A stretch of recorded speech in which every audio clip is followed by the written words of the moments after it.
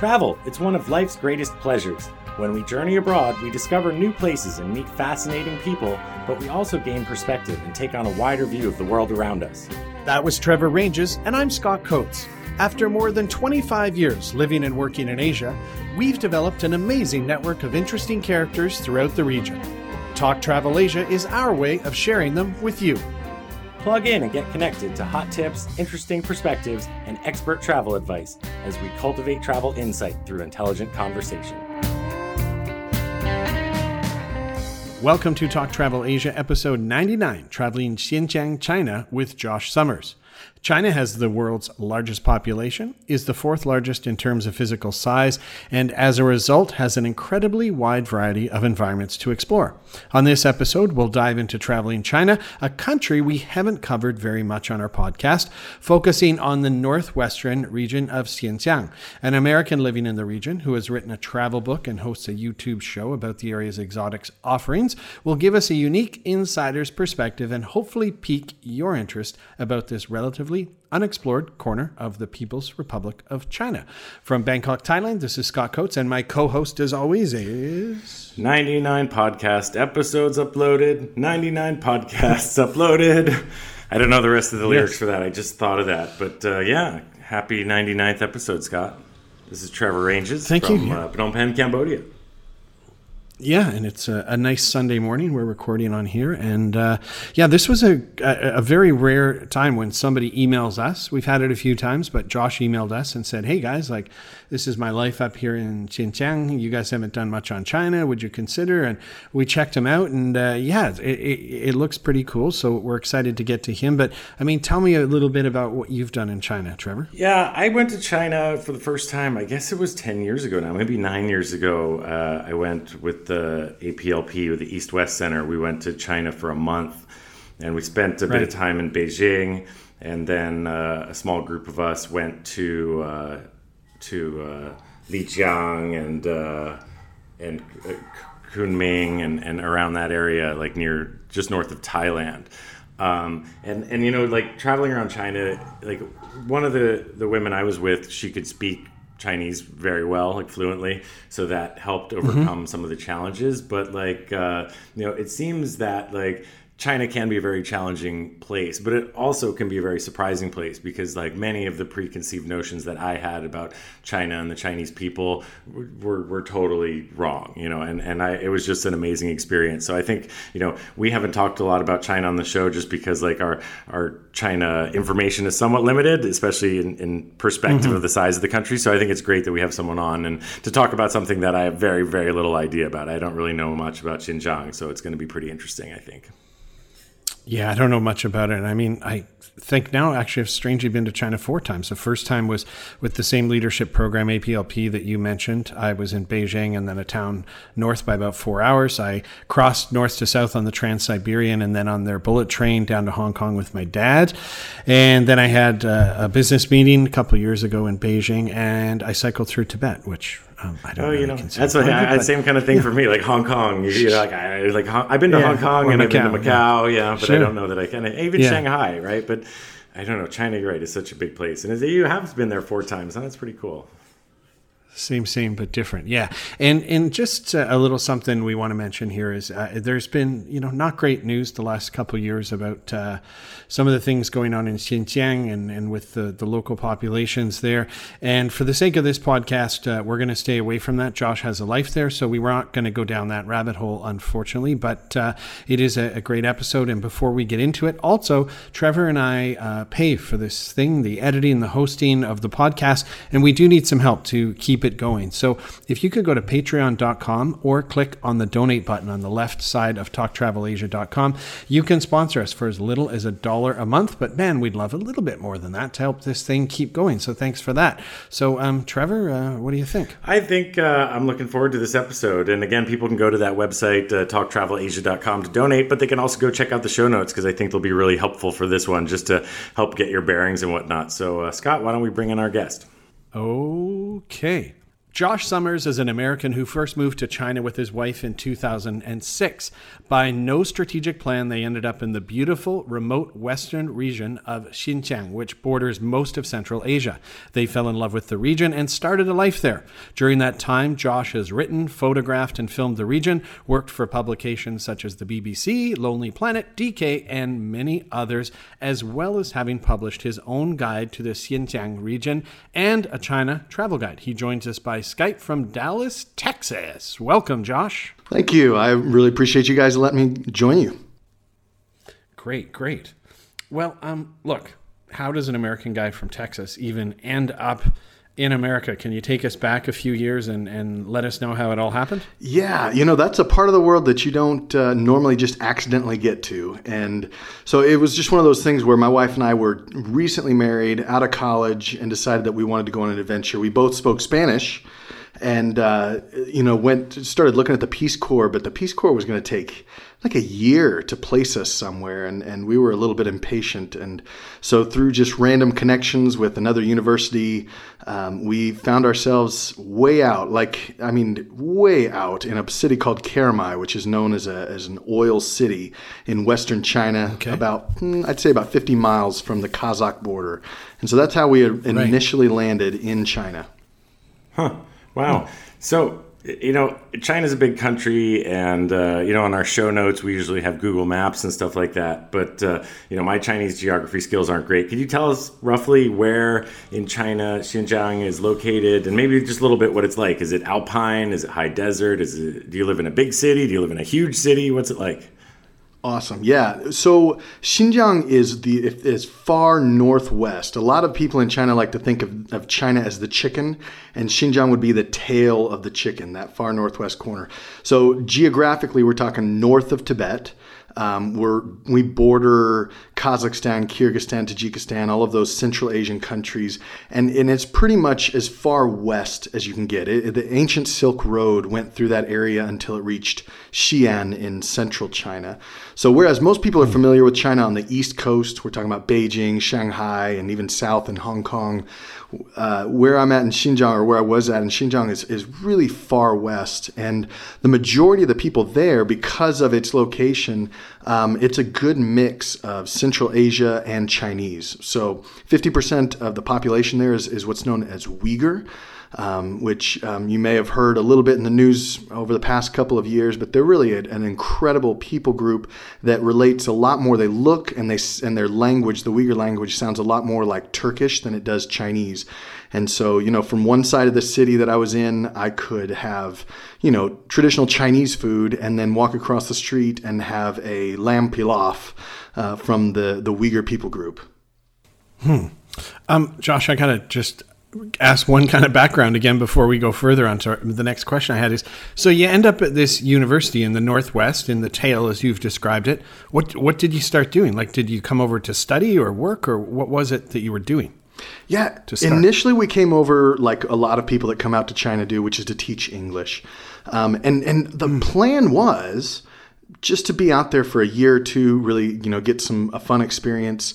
But we genuinely fell in love with the region and the people. And one of the questions that you guys asked that I didn't answer really well is kind of a little better the geography. So Xinjiang is home to the Taklamakan Desert, which is one of the largest deserts in the world. It's the largest, definitely for that region.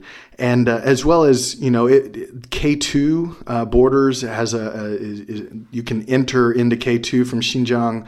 There are tons of mountain ranges that cut through the Kunlun, the Tian Shan Mountains.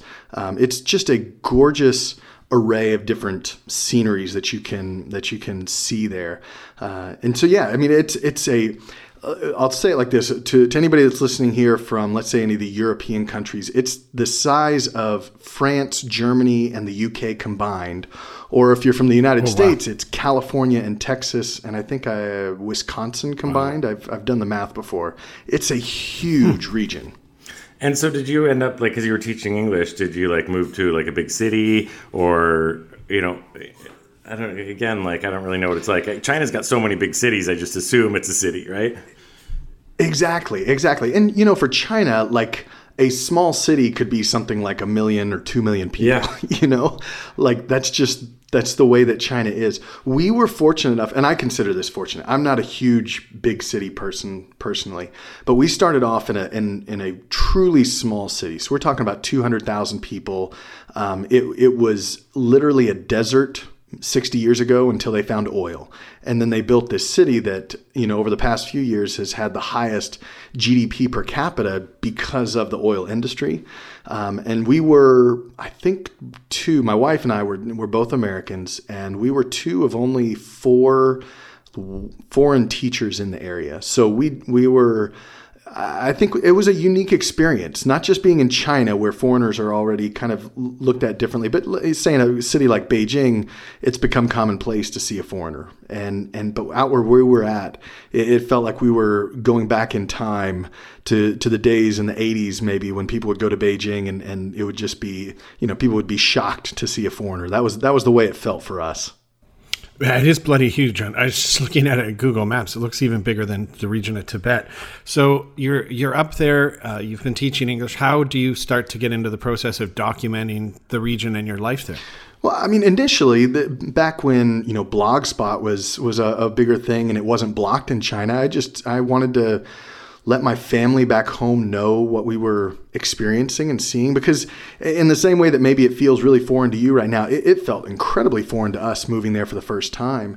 And we wanted to share a little bit of that with our family as well. And I remember the day, I think it was in 2008 or 2009, when I was blogging and I looked and the Wall Street Journal had linked to something that I'd written. And I was just floored.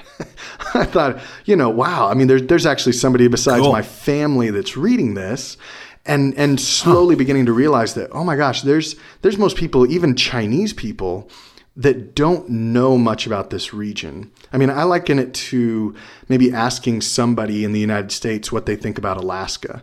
And, for the majority of Americans, it's kind of like, wow, that's way far out there. I don't even know what that would be like. That's the way most Chinese people think about the Xinjiang region, is that it's just way out there in the middle of nowhere. I kind of like that analogy to Alaska, I guess, just from its remoteness and its size and everything. And for me, it seems totally natural. I spent many years as a writer, so just how different it is, it naturally lends itself to you want to start taking pictures of it or writing about it, etc. But what was it about Xinjiang? What's so magical that made you end up wanting to share that experience with the outside world?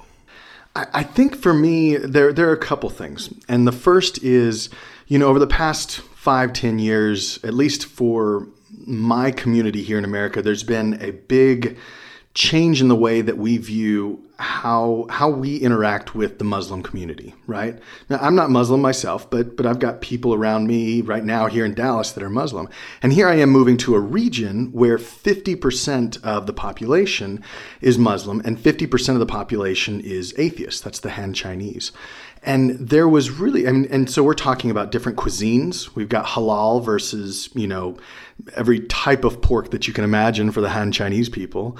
You're talking about differences in languages. You're talking about differences in, regular cultural norms such as weddings, how you greet somebody at the door, and even just seeing those two things, comparing my home culture versus just one of them would have been really interesting to me. But comparing my home culture to two of them, and two of them which are honestly kind of clashing a little bit, and seeing this mixture of these two cultures, and how they are interacting and how they maybe don't get along, and in other ways in which they do get along. It was really fascinating to me, and I loved getting to be a part of both of those cultures. Well, you sort of lightly touched on something, and I've been to Tibet, and that area has been open closed over the years, and it's been in the news a bit. Xinjiang, what is it like traveling through a region that's reasonably heavily controlled and regulated? Yeah, and it is. The guy that was over Tibet, the governor of Tibet, I guess you'd call him, was moved to Xinjiang 3 years ago now, I think, and he's made similar changes. So when I first arrived in 2006, my wife and I first arrived in Xinjiang in 2006, things, of course I didn't have anything to compare it with. I hadn't been to Beijing or anything like that, but things felt just normal. And then I remember fences going up, and then I remember, different security forces, and there were, riots that did happen that kind of changed the way that the regional security was implemented. So as recently as last year, and even coming into this year, things have really changed a lot. I keep in contact with a lot of people, and that includes a lot of, let's say, security checkpoints. So I believe, I think it was you, Scott, that went on a bike ride through Tibet. Is that right? Yeah, correct.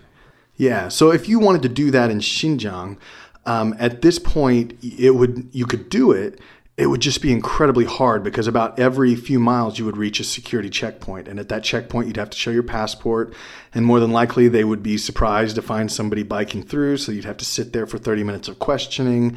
And you wouldn't get, pulled in or jailed or anything like that, but it would just be so annoying. And that's kind of the way that travel around that region is unfortunately gone. So, tourists applying for a tourist visa to visit China, is it still possible for them to go to Xinjiang, or are they going to have to get a special visa like Tibet? And is it worthwhile, do you think, for the tourists to go through all of these loops? Is it too much of a hassle maybe, or do you think it's still a viable tourist destination?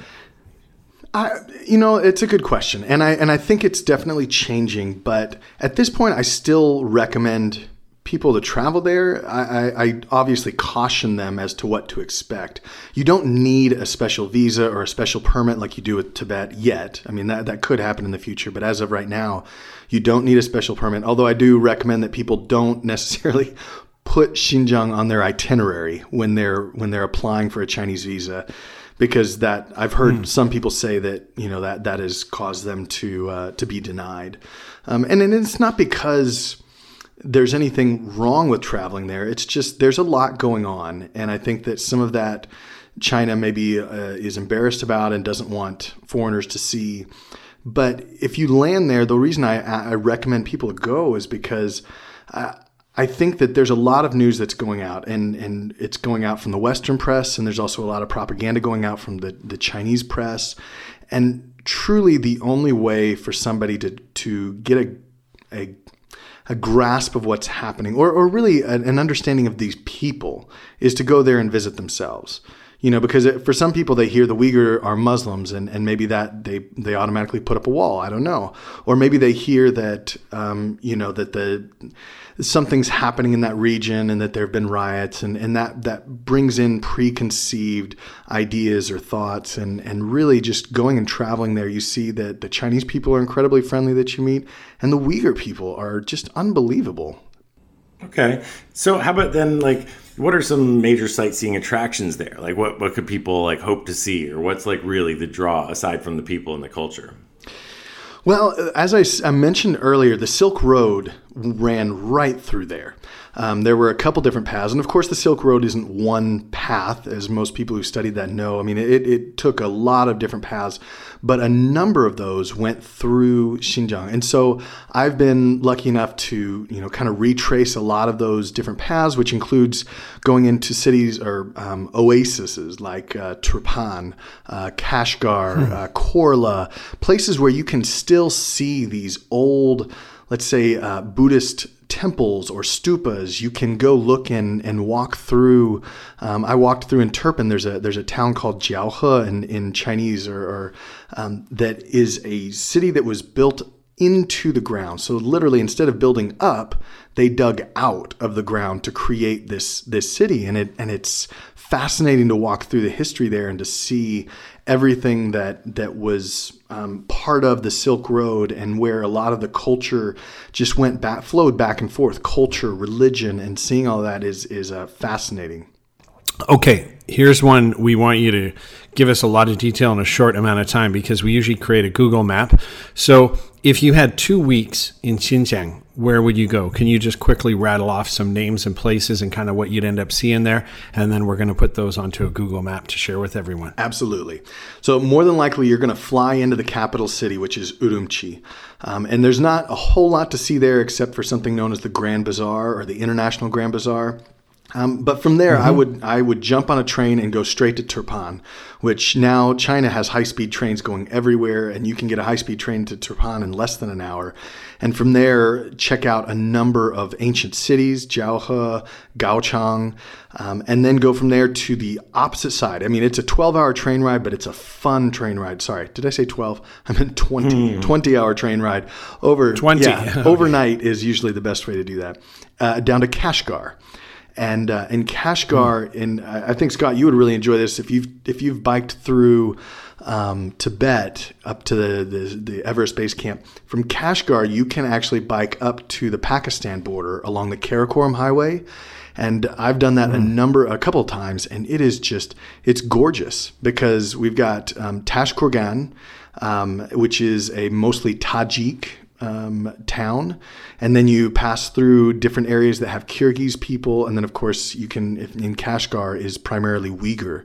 So those are the three primary stops for anybody that wants to go to Xinjiang. You're going to be coming through Urumqi, but you stop at Turpan, Kashgar, and then I always recommend people take that Karakoram Highway up to Tashkurgan. Hey, I'm looking at Google Maps and some photos here, and for Kashgar, there's a photo of a big, fuzzy-looking camel. So can people ride camels up there? Yeah, I mean, of course, you've got that desert that's nearby. It's a 2-hour drive, 1.5 to 2 hour drive if you wanted to seriously be in the desert. Now, if you just wanted to ride a camel, you could do that in the city and you'd be fine. But if you want to be in the desert, there's some cool stuff. Yeah, this is really interesting. We should put you in touch with our friend Jeff. He did an episode for Talk Travel Asia on travel to North Korea, and he keeps asking me if I want to go up to Xinjiang. So if I don't make it, at least we'll send him up there. Yes. And then we had some friends of ours, John and Kathleen, who went skiing in Iran. And John actually he got kicked by a camel. So I want to warn people that they shouldn't necessarily ride camels on their holiday. They're not the most comfortable animal, honestly. I don't know how people used to ride those for weeks on end. It just baffles me. Okay, so what are some other surprises, expectations versus reality of the region?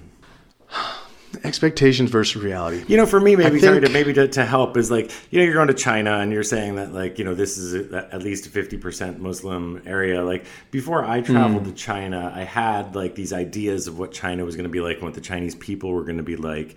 And in general, I found it very different. I found the Chinese people very different. I was expecting everybody cutting in line in front of you all the time, which did happen to some degree. But I also found the Chinese people to be very hospitable and friendly and really interested in meeting me, Sometimes it's hard, I think, because you've spent quite a number of years there that you take lots of things for granted now. So I'm thinking when you're getting around, there's no signs in English or anything, or getting on a train, you don't know which train to get on, do you? And you can't really ask for help so much either. Are those some of the challenges people might expect to experience? Yeah, I think that most people, when they first enter into Xinjiang, they're expecting China. Right, because I mean, it's obviously it's part of the Chinese map, and so you think that you're going to enter China, and for those, let's say even those who have lived in Beijing or Shanghai, it is a complete culture shock. They feel like they've entered a new country, and I think that's the biggest surprise that most people have is that it is different than what they expect. So most of the signs are written in Chinese and Arabic, but you're right, there is nothing in English, so you're not going to be able to easily get around without understanding at least a little bit of the Chinese language. You'd be well served in the south if you were able to speak Uyghur or even Turkish a little bit, because there's a little bit of crossover between those languages. But you're correct. It is very much a different look, a different feel than the rest of China. And so you can easily kind of get lost and forget that you're in China.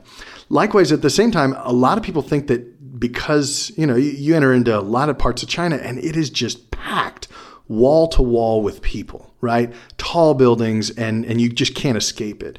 And I like, again, bringing back that Xinjiang to Alaska analogy.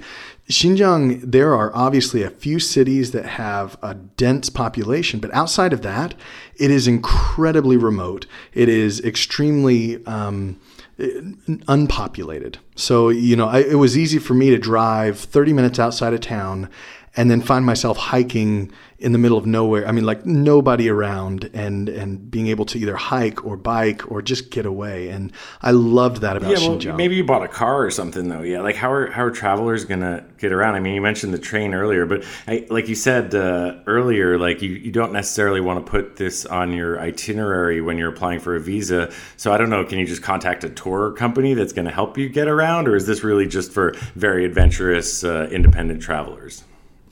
I would say that this probably skews more toward the adventurous traveler.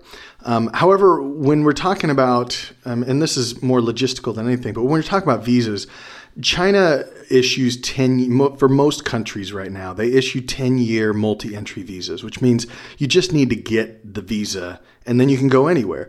And it really doesn't matter what you put on the itinerary, because once you get the visa, it's not like they're checking the itinerary wherever you go. You can head into wherever. And so that's generally why I tell people, just put down you're going to Beijing, Shanghai, Xi'an, the major tourist spots in China.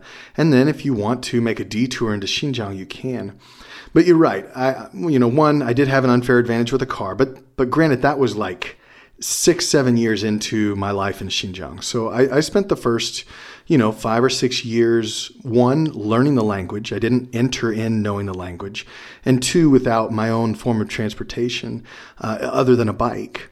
And I think it's possible, but you have to come in with that sense of adventure, which to me is kind of like a lot of Asia once you get out of Southeast Asia, once you get out of the major cities. Where would knowing the language really help? Absolutely. Would having your own car be amazing? Of course it would. It would make things a whole lot easier. Is it absolutely necessary? As long as you have a good attitude about it and an adventurous spirit, I think that you can still enjoy your time and really experience some amazing things. Okay, so I'm curious. You have a couple travel books now, like kind of jumping into your years of experience. I mean, how did you get into writing travel books? And tell us a bit about the ones you have. Yeah, well, I've worked with, and this is not obviously to pat my own back. It's just I got a chance to work with Lonely Planet, with Fodor's and a couple others, just helping them to update their guides. And I noticed that there was just very little information.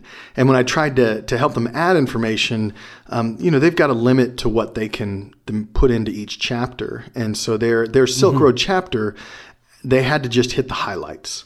And really the highlights are great, but it's also the places where everybody goes, and it's not always, in my opinion, the most interesting places to see. And so, after a few years of really getting to travel around, my wife and I decided that I just wanted to see what it would be like to write my own and to publish that and see how it went. And, considering that there's absolutely no competition other than, a chapter and a couple guidebooks, it was good. It's been, I think more than anything, I like receiving emails from people who are who just tell me that my trip to Xinjiang was that much better because I was able to read the book and be able to, your book, and be able to kind of see the region through your eyes and understand what's worth seeing and what's not, because I'm pretty blunt about what I think is worth seeing and what's not worth seeing. Well, I think this will be a good episode for people to go to our website, which is talktravelasia.com, to check out our show notes, because we'll have links to everything that you could possibly share with our readers to help them plan a visit to Xinjiang, including maybe your YouTube channel. Scott was telling me he looked at some videos about some of the food there. And said it sounded pretty cool. So what can people find on your YouTube channel? And we'll put a link to it or try to embed it in something, maybe a video. Yeah, I mean, if you had to embed one video, there's one that's just about like the top 10 foods that you could eat there. And one of my favorites was there's actually a stuffed lamb intestine, which I liked. Yeah, I like to nickname. What did I call it? It was like a Uyghur sushi, where basically it felt like it was sushi, where this, instead of seaweed, we're talking about a lamb intestine lining, and then everything was just rice and meat inside. But yeah, I loved exploring different places that were off the map, trying to find something that was, let's say, on the map of an explorer like Aurel Stein from the early 1900s, and see if it was still there. And, sometimes it wasn't, sometimes it was. And those were the type of things that I filmed and tried to put on the YouTube channel. Yeah, it's pretty cool, and the quality's pretty good. I'm assuming your wife was helping you shoot them or something, but we have a lot of great links that we'll share off the show notes. We'll get a Google map up there with some of those places that you recommended, Josh, and we'll get some links to your books as well. So thanks so much for sharing a bit of truly a really far-flung quarter of Asia that we've never talked about. So thanks so much, Josh. Yeah, my pleasure. Thank you guys for having me. Yeah, really interesting stuff. If I find some time to take my friend Jeff up on traveling your way, we'll give you a shout. Yeah, you should. I think you guys would both enjoy it. So, Scott, that was a pretty interesting talk we just had, and I'm glad that we were able to get introduced to Josh because it only took 99 episodes, but we finally made it to China. Yeah, we've mentioned China in other ones and little bits, but we've never done a full dedicated episode. And I think this is right kind of up our alley, somewhere really remote. Like, I've been to Tibet, but you look at the size and where Tajikistan, where Xinjiang is in the world. We were just looking at a Google map and all the bordering countries. You're like, wow, it is truly a really out there area that I know little about except what I've read in the news probably the last handful of years. But yeah, really wild. And it also is a bit humbling because, I think of like when we say we live in Cambodia or Thailand or moved here 20 years ago, like where he's gone is even like, wow, that's out there, right? Yeah, and 2006 was still like back in the day, right? Which wasn't even that long ago, which, goes to show like how quickly China changes, right? But I don't know if there's any Air Asia flights direct from Bangkok to Xinjiang. But yeah, definitely these are some challenging areas probably to get to, So, people are interested in going. Obviously, the first place to go is our show notes because we're going to have those Google Maps and links to the videos and his books and all that, which I think will be like indispensable for anybody going there. So check that out. And just dream. Like, I'd love to make it there someday. I just don't see it happening in the next few years, but I kind of ended up going down a rabbit hole, right? Once I started looking into Josh, I watched a few of his videos, checked out his book, then I bounced over to another page, and it's just kind of fun to, learn about really wild spots. It gets you thinking about other places you'd like to go. So I really appreciated that part of it, that it was an out there episode. And just before we say goodbye, please, Patreons. Patreon is a site where our patrons, can sponsor and keep this thing going. Trevor and I pay for the editing and the hosting out of our own little pocket, and you can go to patreon.com or to our website. On the left side, there's a donate button, and from as little as $1 a month or up, you can just sponsor us and show us a little financial love. So please do that. So from Bangkok, Thailand, this is Scott saying thanks so much for listening. We'll be back with the Mighty 100 in 2 weeks, huh, Trevor? Yep, number 100. Going to be the best episode ever. As soon as we come up with an idea for it, I guess. But that's quite a milestone. 100's coming up, so we're glad you enjoyed the past 99 episodes, we hope. And, again, come back in a couple of weeks for the big one. So thanks for listening, everybody, and so long, Scott. See you soon. Thanks for joining us on Talk Travel Asia. We look forward to sharing with you again soon. Hey Scott, do you remember the time we walked on top of the wall at Angkor Thom in Cambodia?